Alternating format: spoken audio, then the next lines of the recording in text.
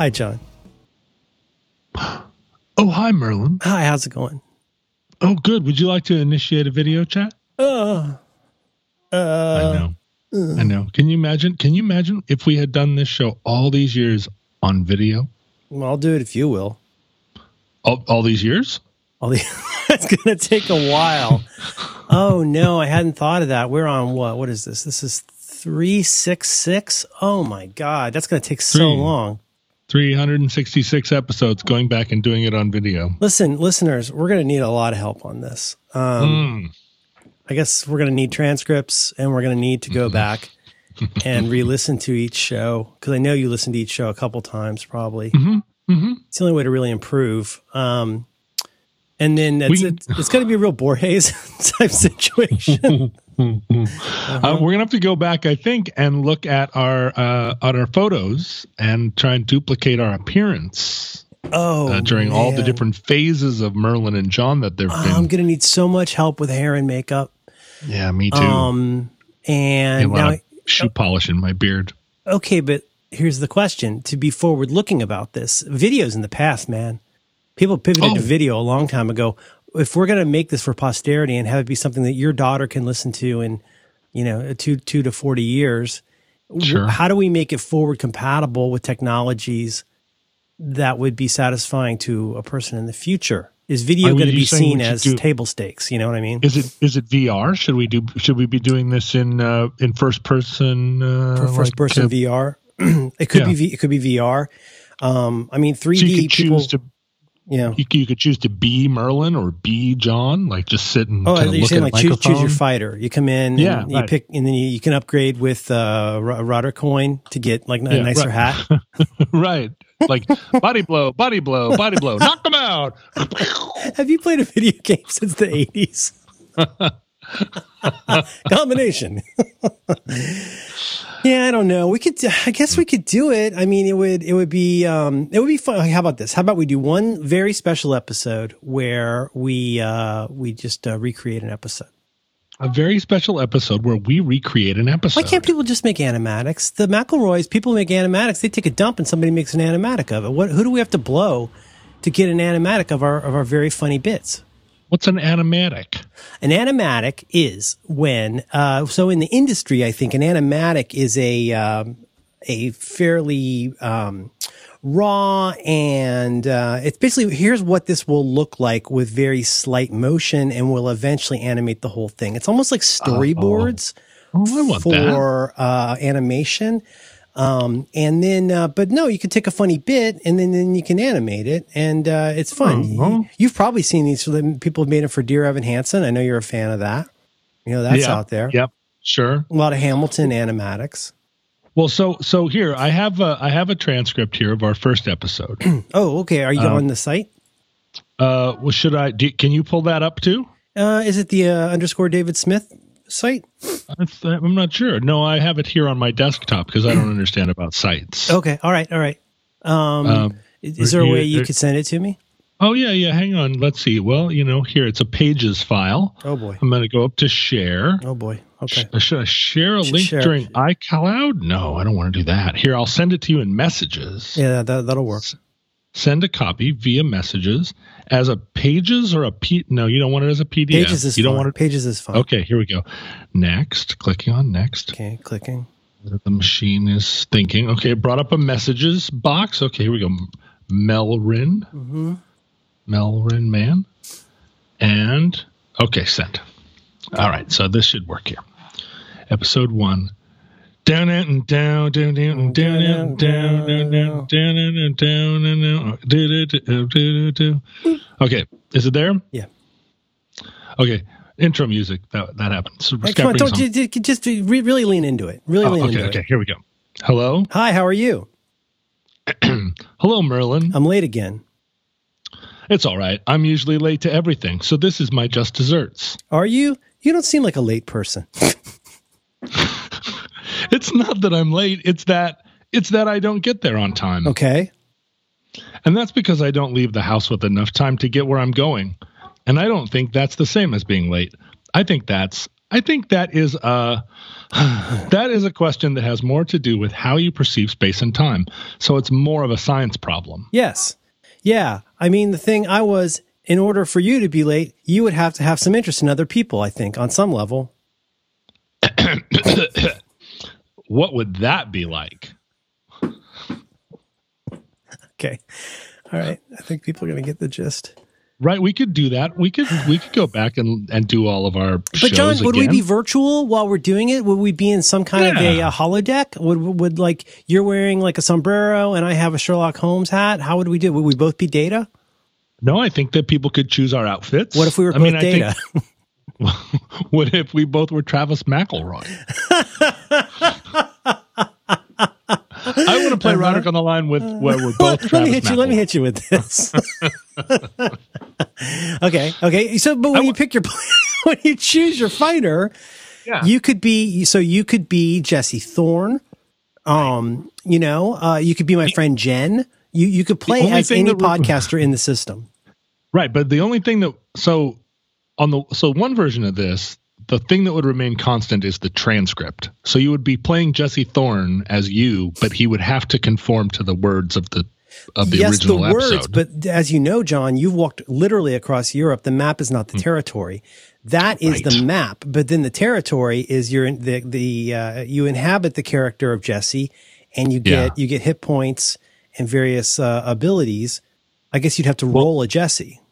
This is the third question, is when the UIs get big, get bulky enough, when it's when all these AIs become UIs, right? When your AIs get to be UIs, it's gonna make the 50s say it look like the 20s. Okay. But if you did that, could you play Roderick on the Line with Travis McElroy and like Scott Simpson? But where they were talking like themselves. I think that's the only way this really works. Otherwise, you're just doing a kind of puppet show. And this is much more. This would be much more sophisticated. I think it would have all of their personal problems and baggage, and they're walking the territory of the map that has been already drawn. Right. Yeah. Now, could it branch off in other ways, or do they have to? It would have to. Yeah. It would have to, because you're going to get to that, and Jesse Thorne's going to be like, I'm never late. Well, or it's whatever. like they said, then he like takes umbrage at it. Yeah. Oh God, he's so angry. And then Travis is like, "Whoa, he's really, no virtual signaling all over. It's not going to be the same." Yeah. Well, he'd definitely be interrupting Justin. And then I think also, okay. So then here's the thing. This is what Damon Lindelof said about his Watchmen TV series: is he didn't want it to be a cover band, right? He wanted to take the existing stuff and then do something very different. I personally think he succeeded. I think that's a good guiding principle for us here. Ditto for his TV show, The Leftovers, which departs greatly from the novel. So what I'm saying here is that this is going to break the timeline in the most creative of ways. And now we're creating new product. And yes, we own all of the IP. Yes, but do you think you could? Do we license the podcasters and their likeness? Could you cast this show using young people, where they were not doing canonical? They were not like doing puppet shows of us, imitations of Merlin and John. They were like inhabiting it, living the roles, right? And it was a new thing, but somehow, like your Dark Vader and my Lucy Skywalker or whatever are still intact somehow. Okay, so it's a little bit, I'm thinking it's sort of like Bugsy Malone. Bugsy Malone. Yeah, it could have music in it. But sure, right, sure, you're recasting it. You're doing a reboot of Roderick on the Line. It's going to have. Keep going. You're talking about that fellow playing piano at the end of the pie fight. It could have been anything that you wanted to be. Budweiser's King. The King is a number one. It's basically the Budweiser song. With all respect to Paul Williams. I have a really low resolution copy of that movie I found, and I only ever watched the end. I've shown it to my daughter twice, and she finds it extremely confusing. She finds it extremely what? Confusing. I mean, as you do. Well, it's very confusing. Yeah. So I had a group of little girls over here yesterday, and they were like, "Can we watch a movie? Can we watch a movie?" Did your daughter know? Uh, yes, Okay. yes, she was the ringleader. It wasn't. It was a group of actual little girls. Well, I'm not sure that makes it better, but okay. And How many are we talking about? 2 or 3? And I'm sitting. No, we had 5 little girls. Oh boy. And between the ages of 8 and 9. Yep. And they were entertaining themselves quite well. And then eventually we reached a point where it was like everybody's tired now. They're walking around with unopened Go-Gurts. The parents are like, "Oh, this has been a great play date, but somehow we're pot committed to going all the way to bedtime now." Mm-hmm. And can we watch a movie? Can we watch a movie? And I looked at the other mom and I said, the other parents are also Gen Xers. They're not millenniums like a lot of parents of kids our age. They are Gen X parents, late parents, and they sort of pride themselves on Gen X references. You know, they're cool parents. They like to, you know, like yesterday somebody said something and the other mom was like, "Warriors come out to play." Wow. You know, like Hot. like deep cuts, right? Yep, She's throwing that stuff in there all the time. And so I looked across the table and I was like, "Bad News Bears." Bad News Bears. No. Okay. the It's one of those table ones is- like Ghostbusters you remember loving and thinking this is an appropriate kids movie. Well, and so she says, there's a lot that we're going to have to, there's a lot of front selling of this we're going to have to do where we say, "Listen, sweeties, there's a lot of like sexism, racism, bad wording, drinking, If memory serves, smoking." he has a convertible automobile full of Budweiser cans. Yeah. He drives around and drinks and swears and calls kids names and kids call each other names. Yeah, we don't say those words anymore. We don't say those words anymore. And so, but I was like, look, you know, this is what we watched when we were 8. I mean, we literally watched this movie when we were 8. Yeah.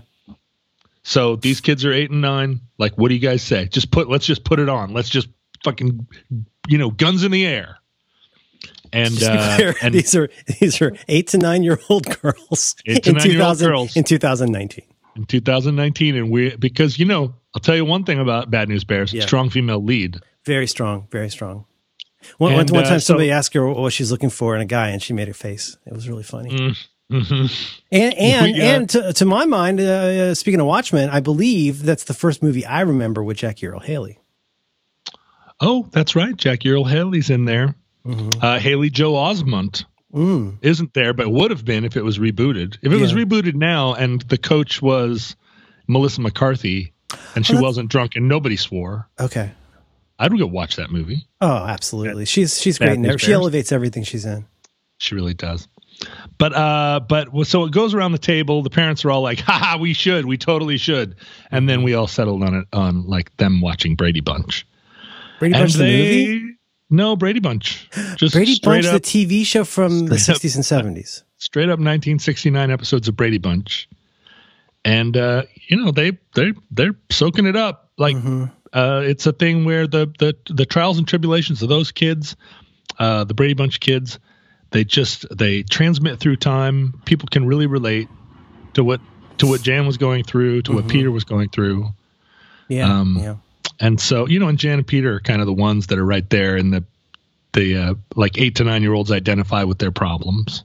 Oh God, 100%. I think they are easily, obviously Jan, but then second place would be Peter in terms of, and Alice. No, what's her name? Alice? No, what's Alice? Right? Well, Alice, sure. Alice is always. So in terms of like empathy from the audience, far and away number 1 Jan, number 2 Peter, number 3 Alice.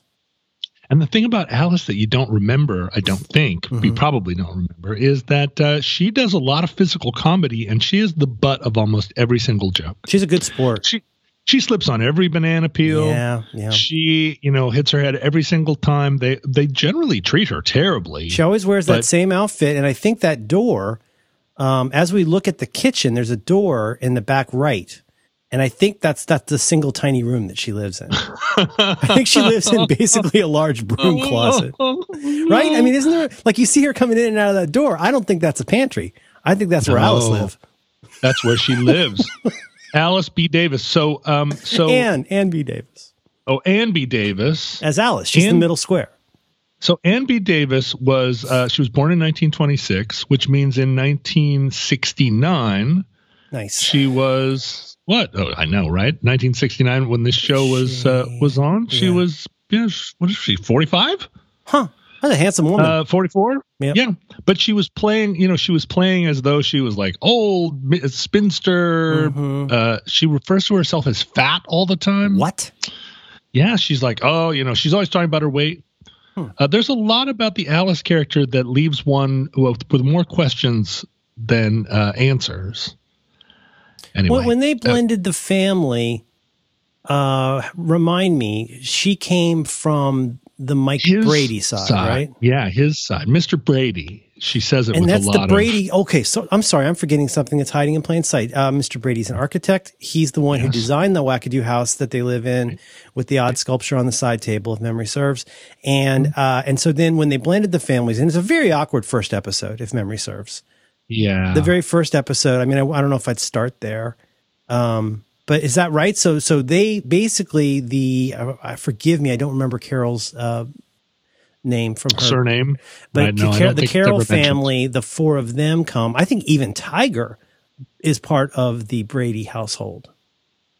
The craziest thing now, looking back at the show, is that Greg and Marcia are fully 15, but somehow they are super fine with just calling the new spouse mom and dad. Like, hey, mom.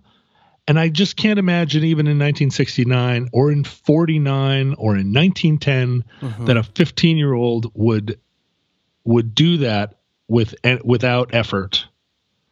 Just be like, hey, mom. And it just seems like, whoa, that's really asking a lot. You think they would have pushed audience. back a little bit on God, I have so much to say about this, oddly enough. Yeah. But one thing is, okay, let me get one thing out of the way. There's a thing that TV shows did, and this is a very famous thing that happened, is that at a time when there's always been this fight, ever since TV came along, there's been this tension between TV and movies. And that was evidenced in the 50s by things like, okay, well, we're losing market share. People are staying at home watching TV. So let's create experiences you can only have in the movie theater.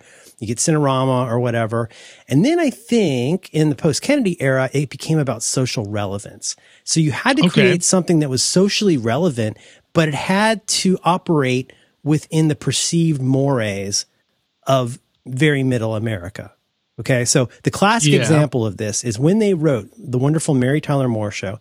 In the original version of The Wonderful Mary Tyler Moore Show, Mary was supposed to be divorced. But it was decided, I know everybody knows this, but it was decided that no, we can't do that because why?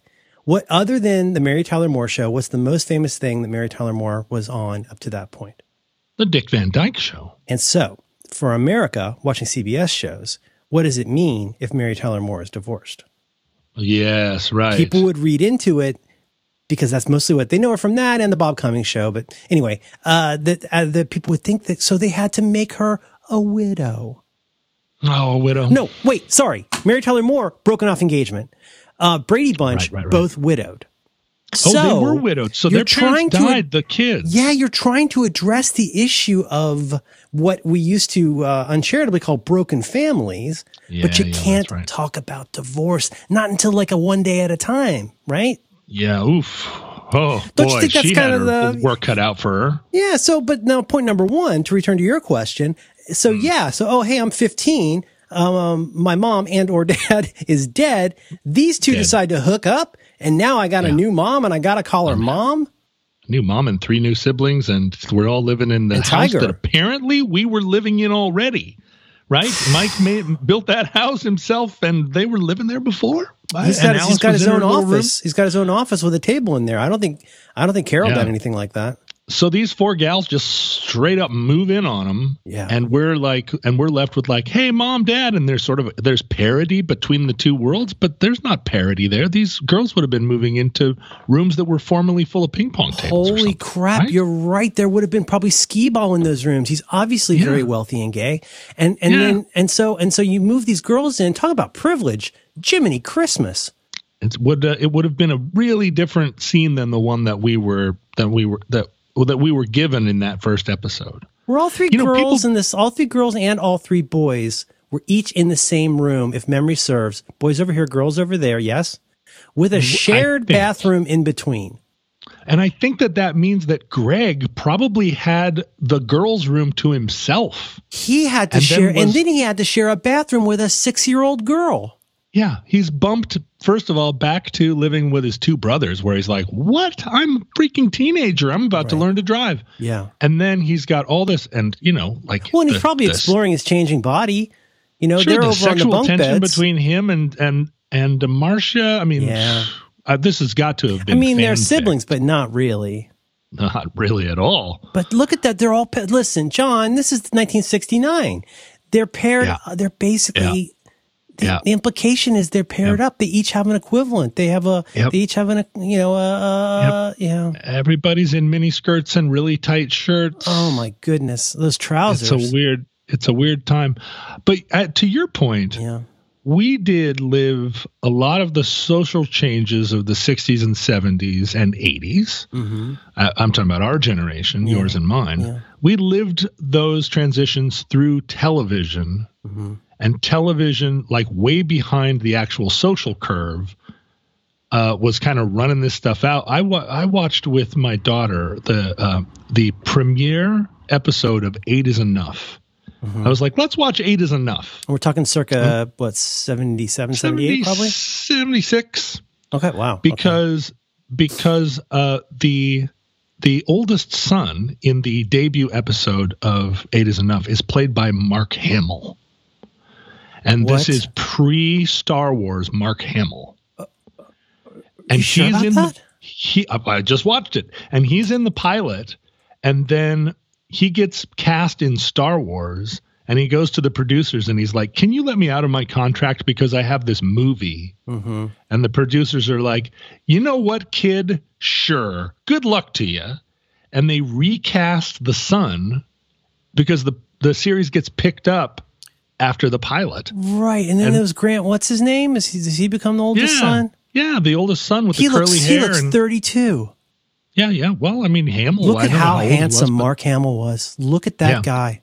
And he plays a great role in the show. But like the debut episode, the pilot episode of 8 is Enough, like one of the daughters gets arrested for possession of pot. It wasn't Abby. Who was it? I don't remember their names. But all of these people look so much older than their age. This is bananas. Wow, so it started out pretty intense, is what you're saying. Yeah, and Mark Hamill moves out of the house in like episode 1. He's like, Dad, you know what, man? Like, I'm a grown up now. And Dad's like, Dick Van Patten's like, hey. And Dick Van Patten is like fully like on cocaine. He's just like, he's raging. And there's a kid. Implied. Oh, he's just tweaking. And then they hire an architect but Dick Van Patten can't afford it. And so he goes to the guy and he's like, hey, man. Fucking kids. It does. He's like, 8 is too many. I can't afford it. And the architect is like, are you reneging on our deal? And Dick Van Patten is like, no, man, I'm trying to pay you here. I just have to do it in installments. And then the architect looks off to the side and he says, my son is dying of cancer. Oh, my goodness. Come on, like, John. What? And so, my little girl and I are watching this and I'm just like, are you okay, sweetie? And she's like, well, yeah, I mean, it's a lot going on. But we were watching this in real time as kids. I was 8 years old exactly when that episode came out. Yeah. And this was what TV was like laying out for us. Mm-hmm. And, this kind of, and it's a dramedy, right? Because they're going for laughs throughout the whole thing. But is there a laugh track on it? I don't remember. Mm-hmm. I don't remember. There's a lot of flag football in it. Yeah, I'm seeing that. Well, I feel like I remember her name being Abby. Abby could easily be these kids' aunt or aunt, as you say. And I do see some flag football on the field. It looks like not Nicholas Hammond, who's a little boy. Adam helmet head. Adam West. Adam West is wearing. It looks like maybe a 49ers helmet. How did they explain, John? If I could ask, I'm sorry, I don't want to make this the whole show unless you do. No, but how did they explain? They have to keep. They've already committed. They're pot committed to 8. 8 is enough. So, like, if after the first episode, it's now 7's not enough.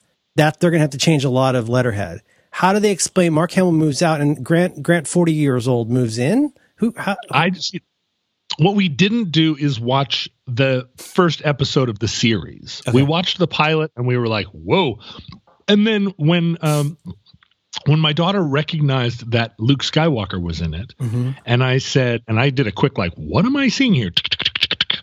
And I said to her, well, he left after this first show and his character becomes a different, his character is a different actor going forward. Oh, they do Roseanne. They basically do a swap out. And they switch a couple of other daughters too. They were like, this daughter didn't test as well. Let's find a different daughter. And my little girl was like, man, I don't want to watch it if it doesn't have Luke Skywalker in it. Yeah. I was like, well, I can't argue with that. And also, I'm not sure I'm ready to watch a show with her where it's like, oh, the third daughter's a junkie now. And somebody else is like, it was like adult themes. Like, I don't want them watching Little Darlings. I don't remember this show being like that. Well, you would know. You only watched the one. I wonder if it becomes tamer. I think it must. Yeah. It must. But like, as you were saying about One Day at a Time, I identified with One Day at a Time because I was living with a divorced mom. We didn't have a kindly super who just let himself into our apartment all the time and had a cool mustache. And we don't talk about that enough. How Schneider had that big ring of keys and he would just come in the house whenever he felt like it, where three women lived. Like Lenny and Squiggy, like, hello.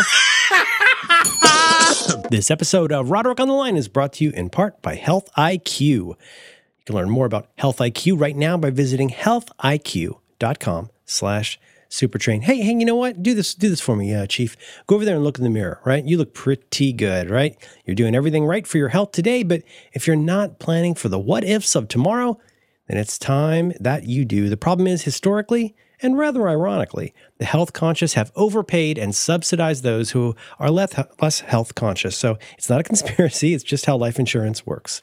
So right now they are introducing Health IQ. Health IQ uses science and data to secure lower rates for people like you on their life insurance.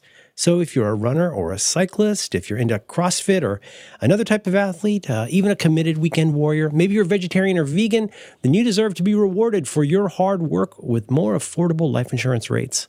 Health IQ can save you up to 41%, because that's a very specific number, up to 41% because physically active people have significantly lower risks for heart disease, cancer, and diabetes. That's a feather in your cap. And listen, here's the thing. Health IQ is not just a lead generator. They take the customer through the entire process of applying. The policy is underwritten by one of their top insurance partners. But these savings are exclusive to Health IQ. You won't find them anywhere else, and you must qualify to get a special rate. To see if you qualify, you go to healthiq.com/supertrain and take their proprietary Health IQ quiz. Depending on your score, as well as other related qualifying factors, you can save up to 41% on your life insurance premiums compared to other providers. Once again, that's healthiq.com/supertrain. And to let them know we sent you, go check them out. Start the process with their Health IQ quiz. No commitment, and you'll learn even more about potential opportunities to be rewarded for your commitment to living healthy. Say it thrice, and it's almost like praying. It's healthiq.com/supertrain. Our thanks to Health IQ for supporting Roderick on the Line and all the great shows. There was a lot of that in our childhood, right? People coming into sitcom sets where they just walked into someone else's apartment. Years later, that would be Kramer, right? That's right. Hello. And it's like, what? We don't. I love. We don't see that in real life. No. If somebody from across the street just walked into my house, I would be like, you'd be posting on Nextdoor in a New York Minute. Hey, some guy keeps letting himself into my apartment. I'd be like, hey, moonwalk back out of here and ring the doorbell. Yeah. And my doorbell's broken. So now what are you going to do? Moonwalk back over to your house is what you're going to do.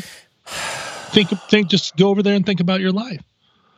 But yeah, I mean, I feel like a lot of the things, like I got a copy of My Body, Myself or whatever. My mom gave me a copy of here's a book where they're pen and ink drawings of naked people with a lot of body hair. I know. And they're having different sexes. But it had diagrams and here's what happens when two people love each other very much or whatever. Yeah. And the book was toxic to me. I didn't want to even touch it with my hands. No. It felt like, especially knowing it came from your parents. I got one. We gave my daughter one.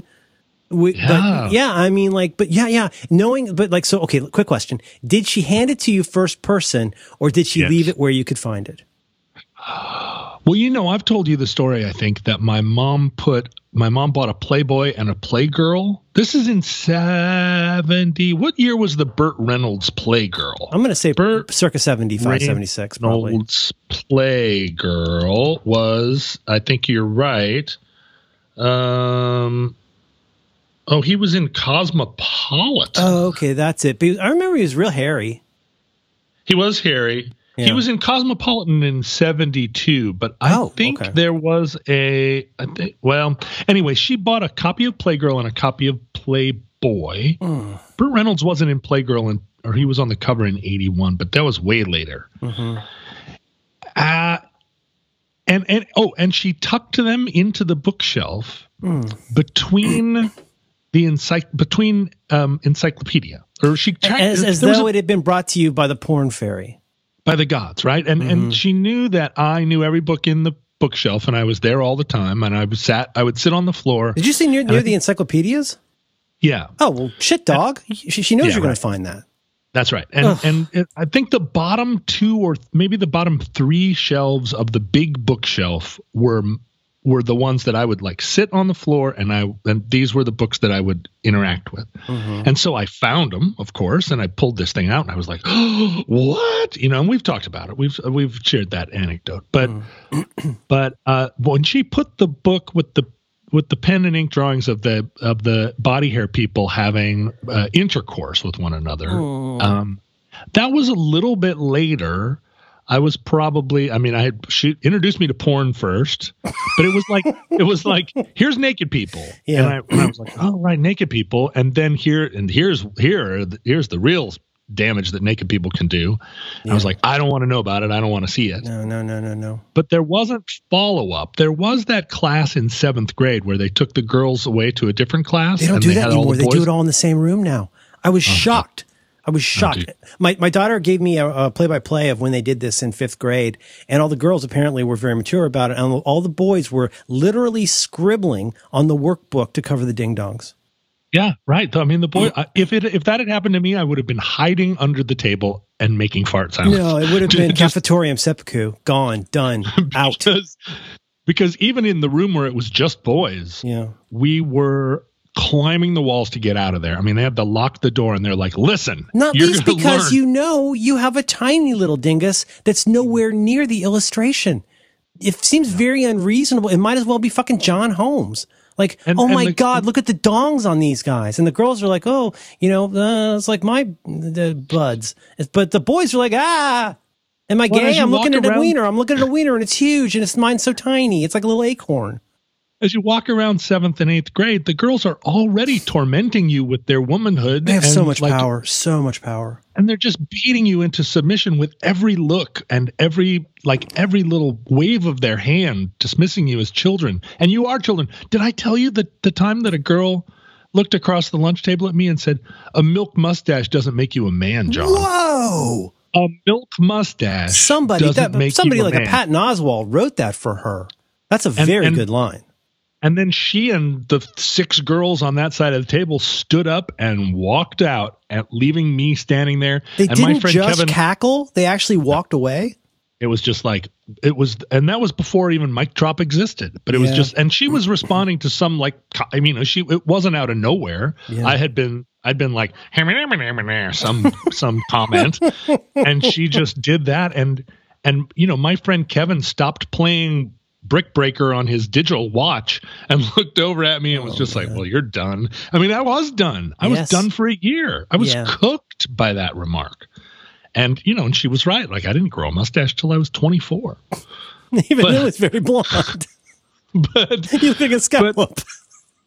I look like a scallop with a bunch of hair on it. Not even a bunch of hair. Yeah. Oh, God, John.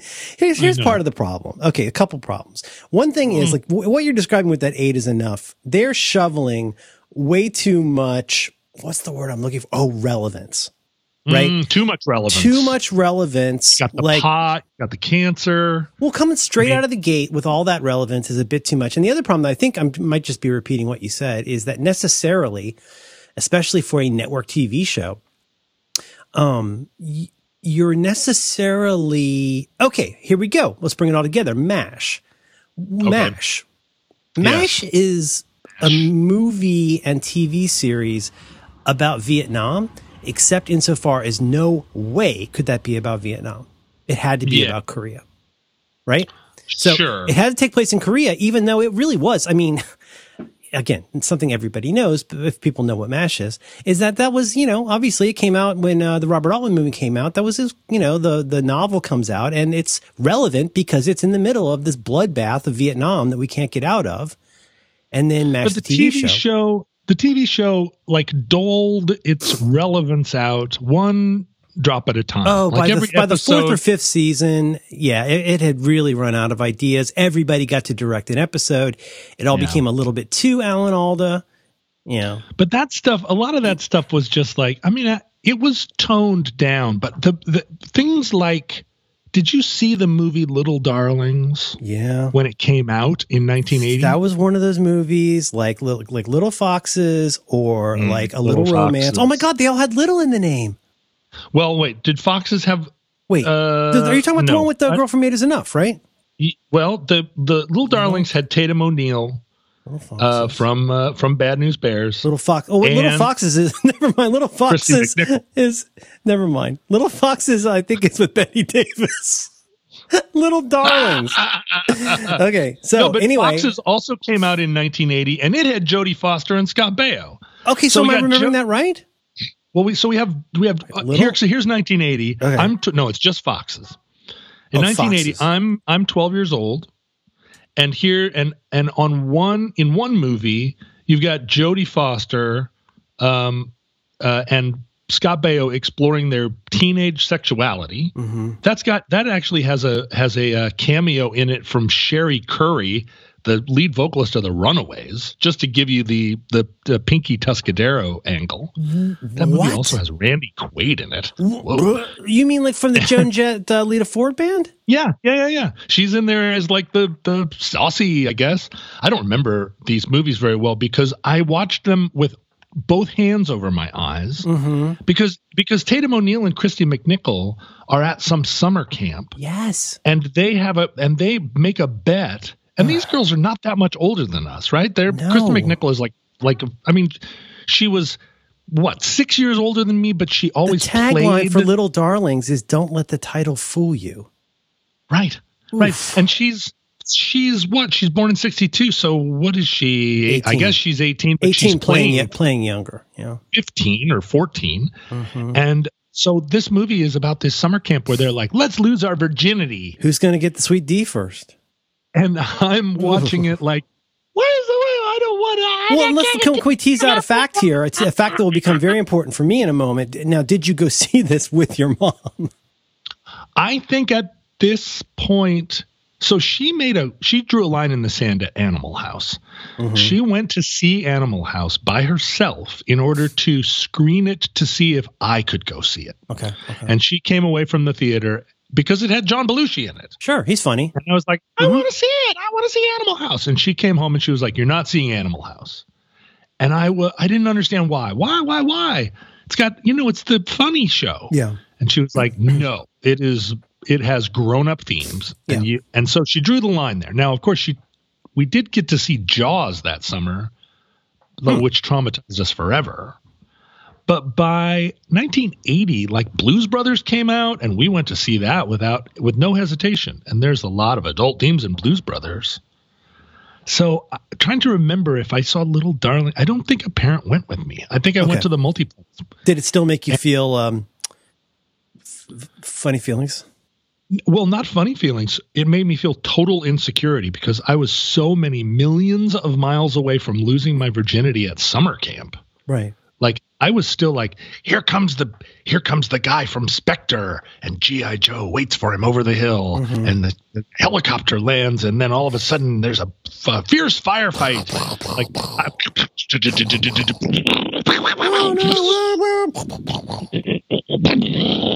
and then it's like, oh, these girls that are not much older than me are like, boo, sex.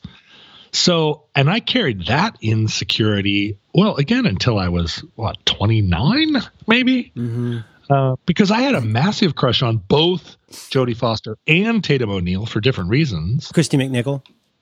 I'm sorry. Yeah. Well, and Kristen McNichol. Oh but no, also they were all. Well, you were a candle shoe man, so that's the triumvirate. yeah. Right? No, I know, 100%. Tatum and Christy and Jody. She'd won an Oscar. It's the pantheon. Well, I know, and I didn't even know what that was, but Candle Shoe. But that David Niven, right? Yeah. All of them tomboys at the time. And am I right that all three came out as lesbian over the course of their adult lives? Oh, definitely Jody. Let's learn about Christy McNichol. I think she did, but Tatum was married Look to how cute she was. Oh my gosh. Started. She is, according to Wikipedia, she's in the category LGBT people from California. So yes. Yep. But I'm looking at Tatum. Oh, in 2015, she began dating women. Tatum O'Neal, you say? Yeah, but she chose not to identify herself. Okay. Well, she's mislabeled. She's in here as LGBT people from California. Tatum O'Neal. What, Tatum or Tatum? Oh, she is. Well, she might be, playing different sides. Yeah. She's bi, which is a group of people that often is underrepresented. Absolutely. Because people for whatever reason don't accept bi as a That is so interesting, John. I'd never put all this together. All three of the triumvirate of my earliest girls that I was like them, this is me, this is who I like, these are the ones. They're all so like, I'm starstruck, I'm stunned. I had the copy of Dynamite magazine with Christy McNichol in a frame on my wall. Oh, I didn't have it in a frame, but I did have it. Big fan. Oh, she had that. She was just so darn cute. And there's something to the tomboy thing. Yes. And all three of them gay. Well, how many people do you know who consider themselves out gay people as adults didn't know by the time they were 18 that was their deal? Like, I mean, eventually most people, in my experience anyway, most people after they've come out are like, oh yeah, I've known since I was 4. There are a lot of that, although I have met a few people. And I think the thing is that a lot of people that I know a lot of, and when I say a lot, I actually mean like a lot, more than a handful of people that had long-term live-in gay relationships and then later on married people of the opposite sex and had children. So this is a phenomenon of the 90s. It's fairly commonplace to hear the story of people that are married and have children and then come out later. Absolutely. But the opposite also happens. Okay. And that's one that's a lot harder for people to, I don't know, calculate because it doesn't fit. Oh yeah. It doesn't fit. It doesn't fit if you like binary. Right. It doesn't fit the model. And the thing is, they go on, like the friends that I've had who have gone on to have straight, committed, children-bearing relationships do not still, at least as far, in our heart-to-hearts, don't identify as bi even. They're like, but they don't disavow the 4 years they spent in a homosexual relationship. Well, there's also this thing where, like, when you're looking in from the outside as a heteronormative person, you think everything, you have these, if you're looking at a certain model of gender or sexuality, there's these 2 columns. Like, you're either all in this column. But this is also true of gay people when they look at it too. Like, you don't hear about gay all I mean is like, there's more. Sure, this is a common story. There's more. All I'm trying to say is there's more to it than who you want to donk right now. There are a lot of people in committed heterosexual relationships that are for practical purposes, well, they just don't touch each other. But that doesn't change the fact that they have a marriage that works and kids in college or whatever. You know what I mean? It's like, so, you're a writer when you're right. If you stop donking your husband, does that mean you're not straight anymore? Sure. What's like, well, you've got to have a donk rating. You got to have well, like if you're Hillary Clinton, I'm just saying. You have to have a certain very libertine point of view about, how a marriage operates. None of my business. But I'm with you, man. I'm with you. And like, here, I'm going to add to this a little romance. Now, I think I was not allowed to see things like Foxes or Little Darlings, but I did with my mother go to see A Little Romance. Now, as you know about me, John, I have been not horny, but very romantic. I have wanted a girlfriend. Guy. Oh no! But see, what's this movie called? Go look up A Little Romance, 1979. Little Romance, same period. Yeah. The thing is, who is Little Darling's? But I don't mean to deflect you because I'm going to look at Little Romance. No, go. But who is Little Darling made for? That is a really an adult audience? That's such an upsetting question. Do we want to see a movie where 15-year-old girls are losing their virginity, or 14-year-old girls? If you're a grown so up? ask yourself, who watches this and says, "Yay"? Because I'm betting it's not a lot of moms and dads. And is it a movie made for 15-year-olds? I mean, I guess it is. I guess that's what it is. It's from that period, though, where there was boobies and drinking and everything, right? So you're a Little Romance has Laurence Olivier and Diane Lane. Diane fucking Lane. Okay. Oh, and it had an Academy Award for Best Score. Directed by George Roy Hill, the great George Roy Hill. All I'm saying is this: as somebody who was like an ignorant, longtime romantic, and like just felt this deep. So you felt a certain amount of like shame and exclusion. I felt yearning, not to bone down, but like, oh my God, I would love to kiss Diane Lane in Paris so much. And I'm sitting there with my mom watching this with my changing body. She was in a Dynamite magazine as well. Diane Lane? Diane Lane. I remember that face. Diane Lane. Oh, well, later on she was in lots of things. She was in Streets of Fire and lots of other things. But anyway, no, there's something. But now, okay, let's pivot. Who is this for? Hair. Who is this for? Well, it's certainly not for my little girl at 8 years old. Mm-hmm. But but the thing is, I think I owe it to the world to eventually show her Bad News Bears. I just don't think, and I don't think it's something I show her at 18 and say, this is what they showed me at 8. Yeah. But I don't know exactly I don't know what role it plays, right? I mean, yeah, but one thing that's changed, so I mean, there's a lot that's changed, but like kind of apropos of so a while back, I was talking about how when you show something on TV, you want to do something that's, as they say, relevant, but it can't be too out there. Like even in like a fucking Star Wars today, yeah, there'll be people kissing, like two people of the same gender kissing, like way in the background or whatever. Like, oh yeah, yay, we get a point on the board for being woke. And like, but back then, like if you wanted to talk about, breast cancer or gay people or cancer or like whatever it was, like you had to or assault, like you had to tread very lightly. You're gonna get that mature content warning, but you can only go so far and you can't really tell the whole story. Your gay person will probably have to die at the end. Like there's not going to be a happy outcome for that. Now today, the interesting difference is you're not trying to jam all of that relevance into the same thing for everybody.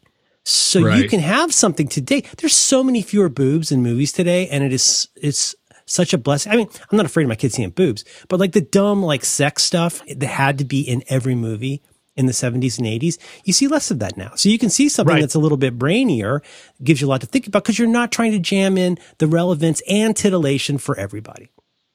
I think that there are a lot of kids in the movies that we saw that were trying to connect with us by being kids that were latchkey, that said a lot of swears, that were mature before their time. And that was characteristic of our era because a lot of kids were unsupervised. You're talking about like the sassy kids who are smarter than their parents kind of thing? Sassy kids who are smarter than their parents, who are smoking pot at age 11, who like the kids in whatever The Beasts and the Children or whatever that movie was, who like learn to drive and get shot by the cops. And what was that movie called? Beware the Beasts and the Children? Bless the Beasts and the Children. Bless the Beasts and the Children. Bless the Beasts and the... It's got a good Carpenter's tune in it. It's got a great song in it, but that movie, like where the kids stand up to the grown-ups to save I don't remember what they're saving, a horse pasture or something? Was it about Native Americans, maybe? Bless the Beasts and the Children. It might be about the environment. Or something else. Take Billy Jack. You got Billy Jack, where you got all these kids. First of all, you got ass kicking Billy Jack, but then he's protecting the Native American kids who are being treated very badly by the townspeople, and so he has to kick lots of people in the face. But the kids are not treated well in that at all. Well, here's the plot of Beasts and the Children. Okay. It's 6 adolescent boys. Now, this came out in Billy Mummy's in it. This came out in 71. Right. And I saw it. I didn't see it in 71 because I was 3, but I saw it I saw it on television some night where I was unsupervised watching TV with the lights off after the grown-ups had gone upstairs or something. I was watching this, and it was the late night movie. And it's let's see. 6 adolescent boys whose preoccupied parents send them off to the Arizona Box Canyon Boys Camp for the summer. John Cotton, played by Barry Robbins, leads this bunch of misfits who are all to varying degrees emotionally or psychologically disturbed. The group, composed of rejects and outcasts, is known as the Bedwetters. And the boys are constantly demeaned and ridiculed, which inevitably crushes what little self-esteem they might otherwise have possessed in the first place. And then I think they're protecting horses, I want to say. Yeah. He then goes horses? Out they're all just totally here. Sammy Shecker is an overweight, paranoid Jewish boy. Wasn't there one kid who was like literally super violent? Yes, and then there was the little kid who barely spoke who actually wet the bed, and he was like very, very. He was like phobic and very small. But it's the buffalo. Oh, the buffalo! They tried to save the buffalo. Save the buffalo. And then in the end, spoiler alert. Oh no! There are some of the boys are shot. Oh, Jiminy. Oh yeah, Cotton dies for the buffalo. Cotton, played by Barry Robbins. Dies. Yeah, and whatever. So, whoa. And is this a kids movie? It stars kids. It's all it has kids, and it has children in the name. But yeah, you live with kids. It's challenging material for grown-ups now. Would they make a movie for grown-ups that had a cast of 9-year-olds who were saving the buffalo and who are called bedwetters, and we get inside their little heads? No, it's a movie about kids that's for kids, but it scorched me, like scorched me. I lay in the dark thinking about the bedwetters for years. Having that and the buffalo plot gradually in my mind just morphed into, I don't remember what it morphed into. It was really tied to that song. All I have to do is hear that song. That song is chilling, but it's just all even if you don't remember which mammal it was and how it turned out. What you may remember is that these kids, the bedwetters, undertook an impossible mission. Right, like a lot of your World War II movies you like. This is a mission that's not going to end well. And completely unsupervised by neglectful and messed up parents. Yes. And the kids, instead of like a World War II movie where it's like the Italian guy, the Jewish guy, the guy from Texas, the black guy who runs fast and dies, this movie was the kid that is super violent, the kid that wets the bed, the kid that is... It's like the Dirty Dozen a little bit. It is. They're all like misfits. Yeah. And as someone in 1977, when I saw this, who identified as basically a bedwetting misfit, because I did wet the bed until much later than my friends. Yeah. I watched this movie and I was like, well, I guess this is me. And then I went to see Little Darlings and was like, well, that's not me.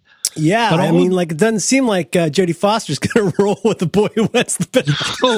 So at what point you're going to wet your bunk? Oh no, you get to bone down with Christy McNichol, but you got a giant wet spot, and it's not the wet spot you want. You have to have plastic sheets so you don't ruin the mattress. No, you have to wear prescription pants. Oh no. I mean, think about, and I didn't get to go to a lot of slumber parties when I was 8 because it was still an issue. Because it was like, well, what if you watch the bed? Like, you can't go to a slumber party. It sucks. He'll never live it down, right? And I wouldn't have lived it down.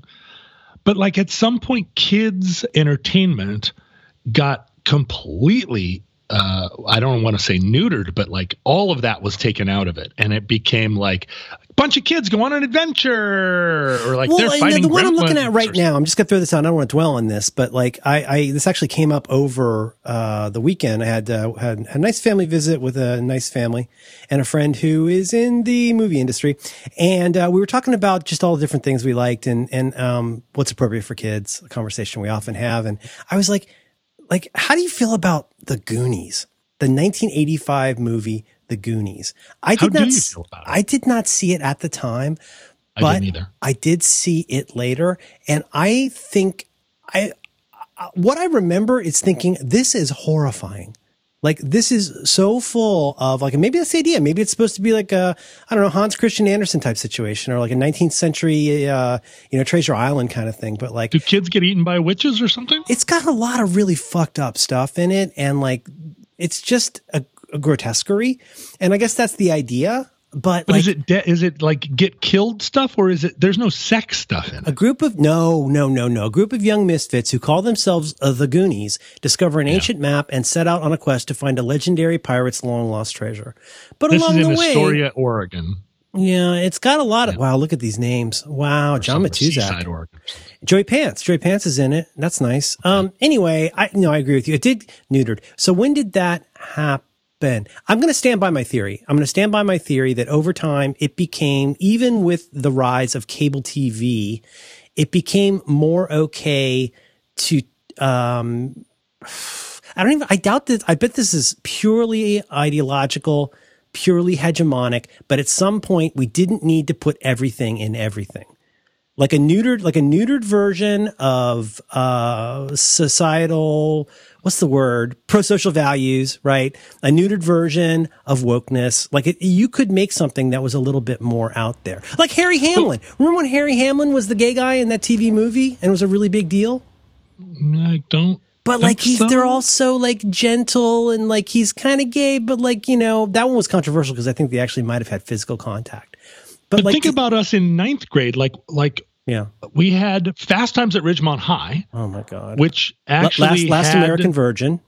It had teenage nudity in it. Always Fast Times, Caddyshack, and stonerism. Well, you get, big time stoners. They always involve a girl getting pregnant. Last American Virgin, Caddyshack. I'm pretty sure Fast Times. Plus, Porky's. Oh gosh, you got that hole in the wall. You shouldn't have a hole in the wall. Porky's. No. But so when did that? Because those were definitely targeted at teenagers. Yes.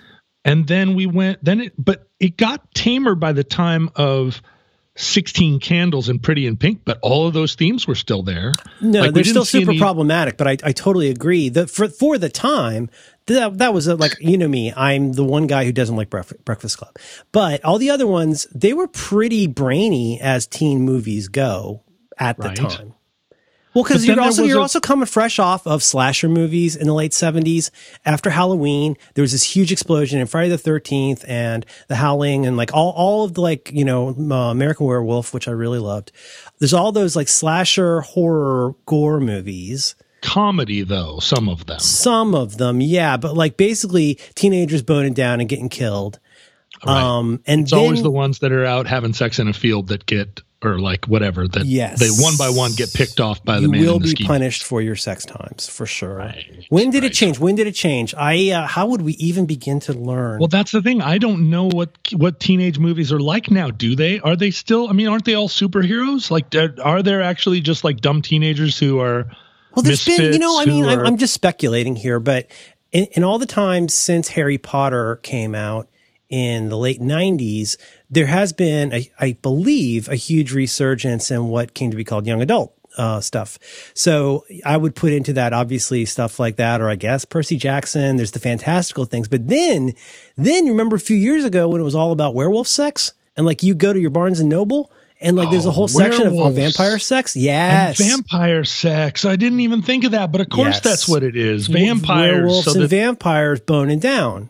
You know what I'm saying? Because there's something safe about it because it's fantasy. I think I might have a photo somewhere here of a time we went to Barnes and Noble and there was an entire rack. I believe it was called Supernatural Fiction or something like that. And all of the covers looked like Twilight and it was all about werewolf sex. Right. And my friend Isaac Marion, who wrote the Warm Bodies that got made into a movie about a zombie who has feelings and who gradually falls in love with he like learns his feelings and the girl saves him and he doesn't eat her brain even though he wants to. Oh, that's all he wants. Yeah, it's super nice. But Lost Boys was vampires. That's vampires. Again, I think Corey Feldman was in that one too. He was. That was one of the He was in Corey's Goonies movie. and he was in the vampire movie. That also had it was a great star turn for Donald Sutherland's kid. Oh, Donald Sutherland's kid from 24. Yeah. That's right. Okay. But that was a transition movie because that did not have it had sex, but it was romantic vampire sex. It didn't have any Michael Anthony Hall selling panties or whatever. Yeah, no panty selling. There wasn't any joke sex. There wasn't any hole in the wall sex. The girl in the convertible, that was pretty upsetting in that one movie. But then you also here's another one is the success of Hunger Games led to which I think we have to give credit to Battle Royale, but that's fine. That's my own thing. Anyway, Hunger Games comes along, and then you've got Maze Runner and all those kinds. Is there sex in Hunger Games? There's not. There's no sex in Hunger Games. No, there's there's a lot of privation, and the kid leaves out the burnt bread. Burnt bread. I mean, the sex in Hunger Games is killing. The sex is killing. Yeah, I guess. Yeah. But like in protecting your family, a theme. But I always felt like in our movies, the sex was killing in a different way. It was killing in the sense that all sex meant death to me, at least. That is a very French idea. John, you might be French. That is a super French idea. You are so French. Oh, sacre bleu. Le bon down. Arabur. Le petit mort. Oh, entre nous. La petite merde. La petite merde. Anyway, Corey Feldman was in a lot of things. Oh, Gremlins. Wow, Gremlins. But even like E.T. is a little scary in his way. Gremlins was scary. Right? You're talking 1984. So I guess I saw Gremlins, and I guess I was left unmoved by it because I did not feel like the Mowgli were that threatening. Really, if you feed him after midnight. Well, but I felt like you just don't. That's easy enough. Just don't feed him after midnight. Don't get him wet. It's not that hard. Well, there it is. Well, like don't give your cat ibuprofen. Don't give your dog chocolate. It's going to be fine. Don't give your dog chocolate. It's basic stuff. You can't roller skate in a watermelon patch. You know what I'm saying? Like, get with it. If you're going to be a pet owner, if you're going to get a fucking cursed Furby from the Chinese man, read the book. Read the fucking book. Plan ahead. Read the book. That's one of the things they taught us. Yes. I always read the manual, I came through our childhood, and you and I had different childhoods for sure, but during the same exact every period, year we get closer in age. I came through that whole period terrified of everything because I think I saw all these movies a little bit too young, or emotionally too young. Yeah. I was emotionally a lot younger than I should have been, again, until I was 29 or 34 maybe is when I caught up. When I was 34, I was chronologically 34 and emotionally, well, no, I wasn't emotionally 30. I'm emotionally 34 about now, I think, which is embarrassing. Yeah. I was trying to explain this to my kid that everybody has these certain ages that they feel in their head where like, I kind of feel 19, even though I'm 53. Yeah. I don't feel 19 anymore because because your knees. The thing is, there are 19-year-olds who already know what they want to do and are doing it. Oh, they're saving the environment and they're like buying fewer plastics. But the ones that are like, I'm a good guitar player already, and this is what I want to do. I want to be a guitar player. Or the ones that are like, I'm in pre-law and I'm going to be a lawyer, and then they do. They go and be lawyers. They do it. They follow through. Or they're like, I already know who I'm going to marry. We've been together since we were 15. Like those 19-year-olds and me, even now, I'm not that 19.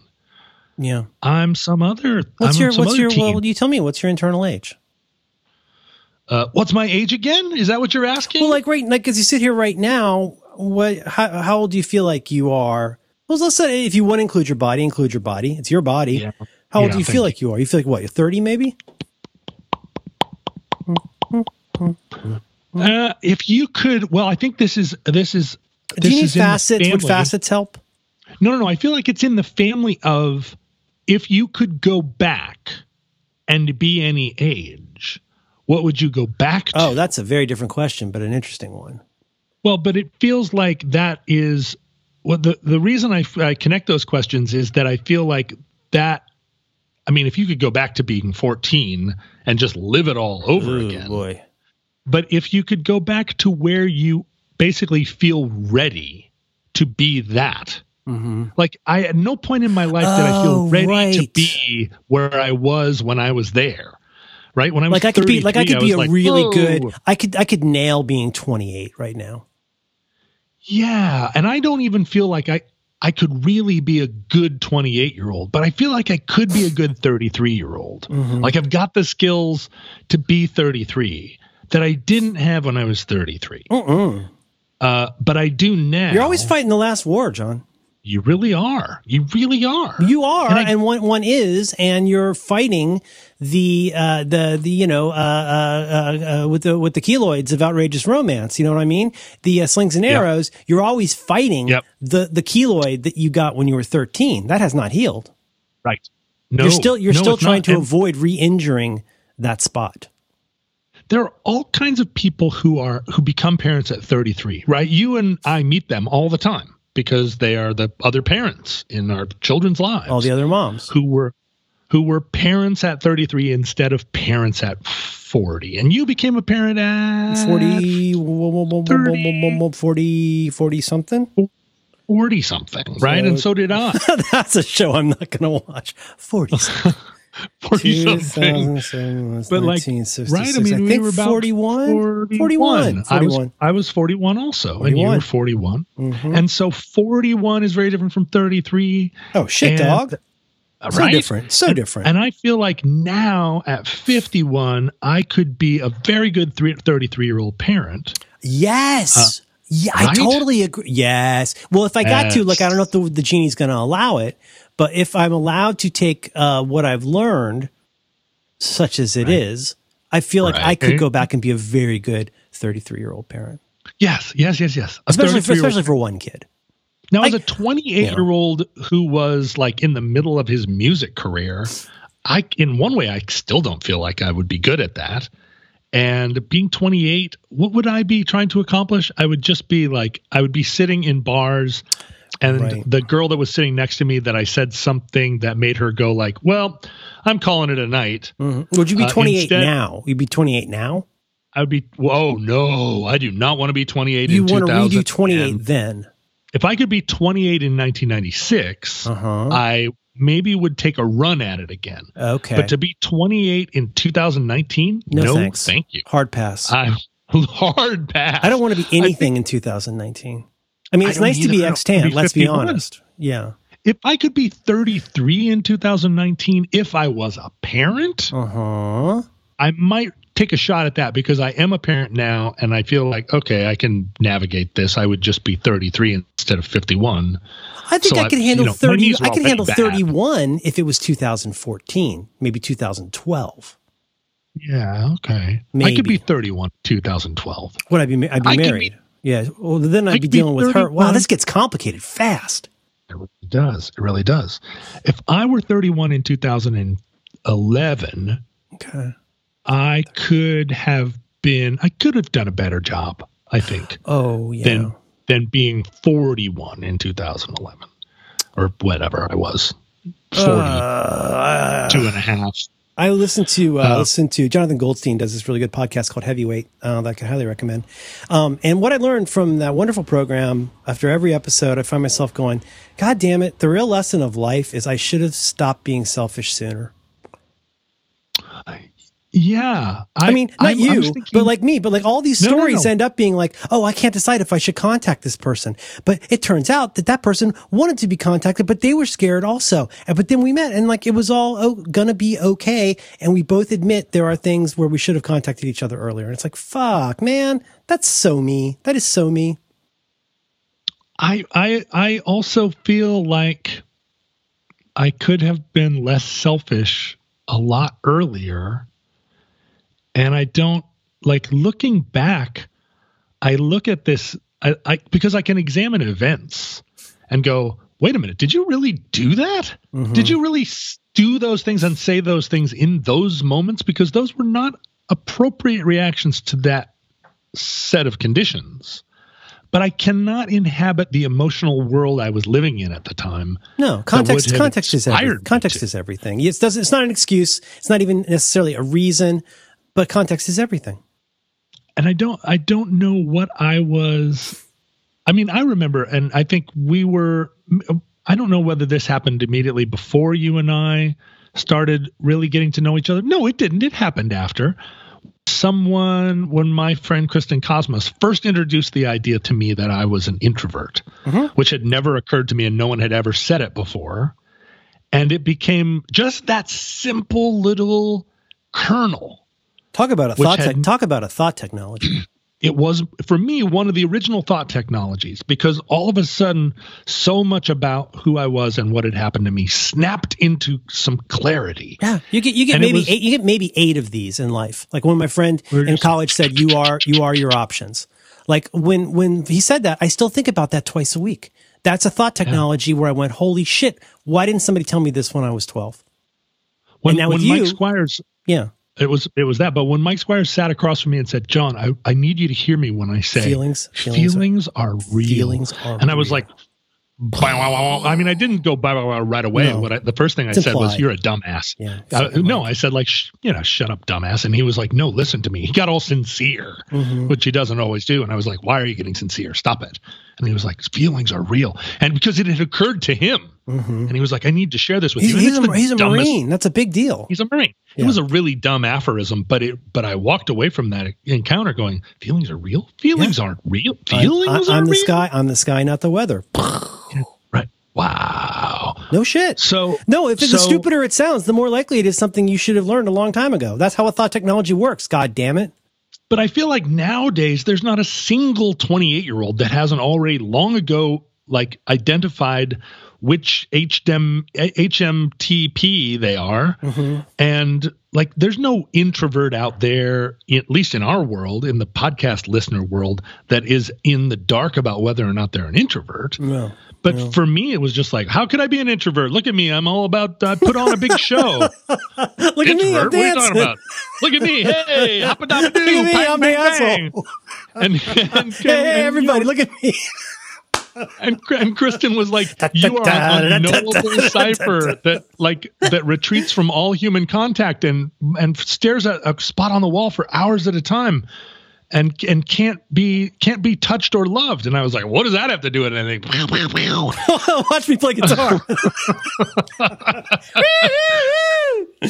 So nowadays, I'm so many generations of thought technology that I've built on top of those like feelings are real understandings from 20 years ago, that now it's like, well, what if I took all that? What if I had this, so much so that the architecture now includes the possibility that, long past the land of introversion is on a spectrum and so is extroversion, and the two things aren't mutually exclusive. And, just all this kind of, no one little thumbnail ever makes sense of everything. And no, not at all. It's a further technology, right? Where am I across all of these spectra?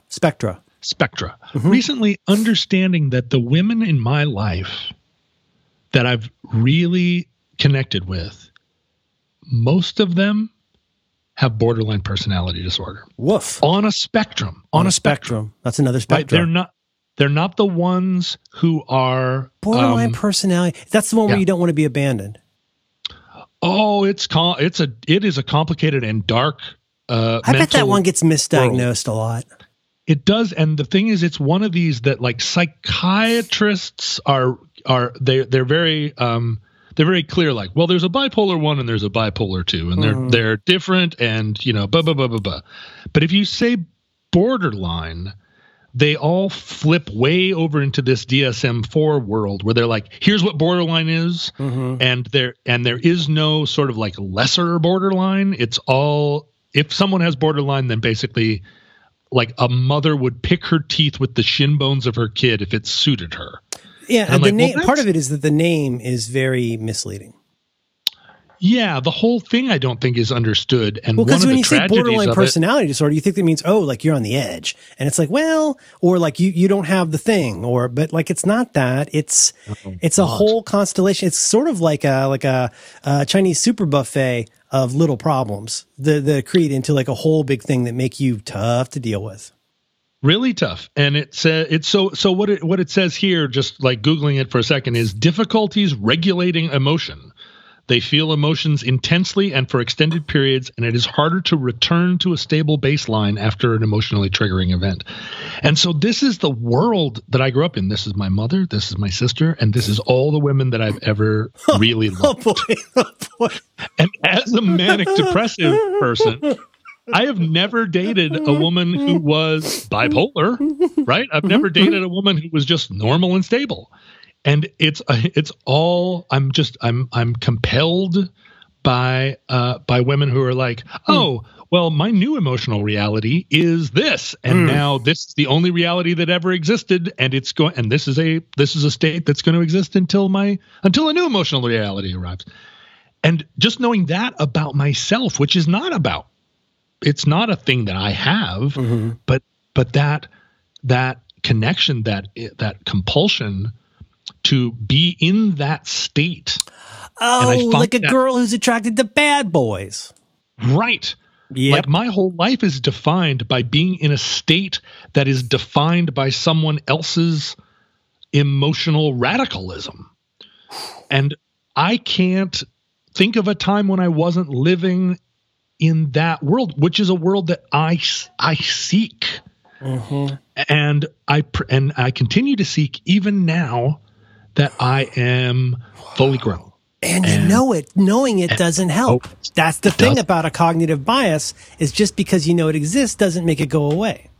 No, and I can meet someone coming through the rye. Coming through the rye. And I go, you seem emotionally stable. Great to meet you. Like, we should get coffee sometime. But then I meet someone coming through the rye, and they are like, just like, hi, oh my God, this is, like meeting you is amazing. And then 3 days later, they're like, why are you staring at me? And I'm like, wow, you're amazing. Like, what do I have to do to spend more time with you? Let's make this dangerous and weird. Yeah. Even, that works for me. And so that's a strange knowledge to have. And in particular, because lately I've been in this sort of new world that you and I have spent many years kind of discussing in our different ways, which is like, oh, I'm living in this like preaching the medicine land where I'm like, I took this medicine and it really helped me. But the problem with borderline is when you talk to, the medical professionals, they're like, there's no treatment for it. The only thing you can do about borderline is to sit and meditate and think about try and do better. Oh, and it's like get more sleep, drink water. The people I know that have this condition and suffer from it are tormented by it. Like it's not just that they sit in like a depressive state. It's that they go from total depression to complete agitation. But not in the bipolar way. Not in the bipolar way. In a way where they are triggered, and all of a sudden their mind is completely transformed by a new reality. Ugh. And so what do you say? Like, well, you need to just sit with your feelings and like think it. It is a really, really difficult thing to live with. And I'm just like right in there. Yeah. So how would I go back to being 31 or 33 and say, hey, self, there is a connection. I would avoid women who introduce their career as they make jewelry.